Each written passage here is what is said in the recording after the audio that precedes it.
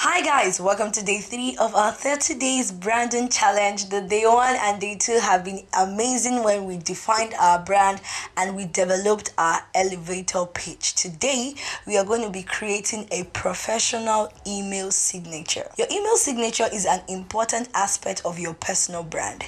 It is a way to convey your professionalism and provide relevant contact information to those you communicate with via email. Here's an activity for you to try today. Start by reviewing your current email signature.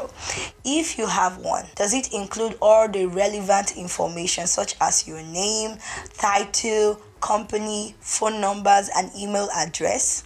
Is the font and formatting professional and easy to read? If you don't have an email signature, it is time to create one. Use a professional font and format your signature in a way that it is easy to read.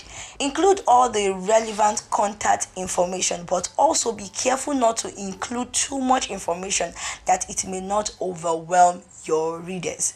Once you have created and updated your email signature, use it consistently across all of your email communication. Remember, your email signature is a reflection of your personal brand.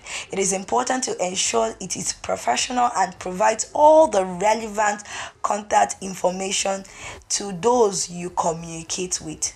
So take out time today to complete the activity for today and create a professional email signature. It is an important aspect of your personal brand strategy.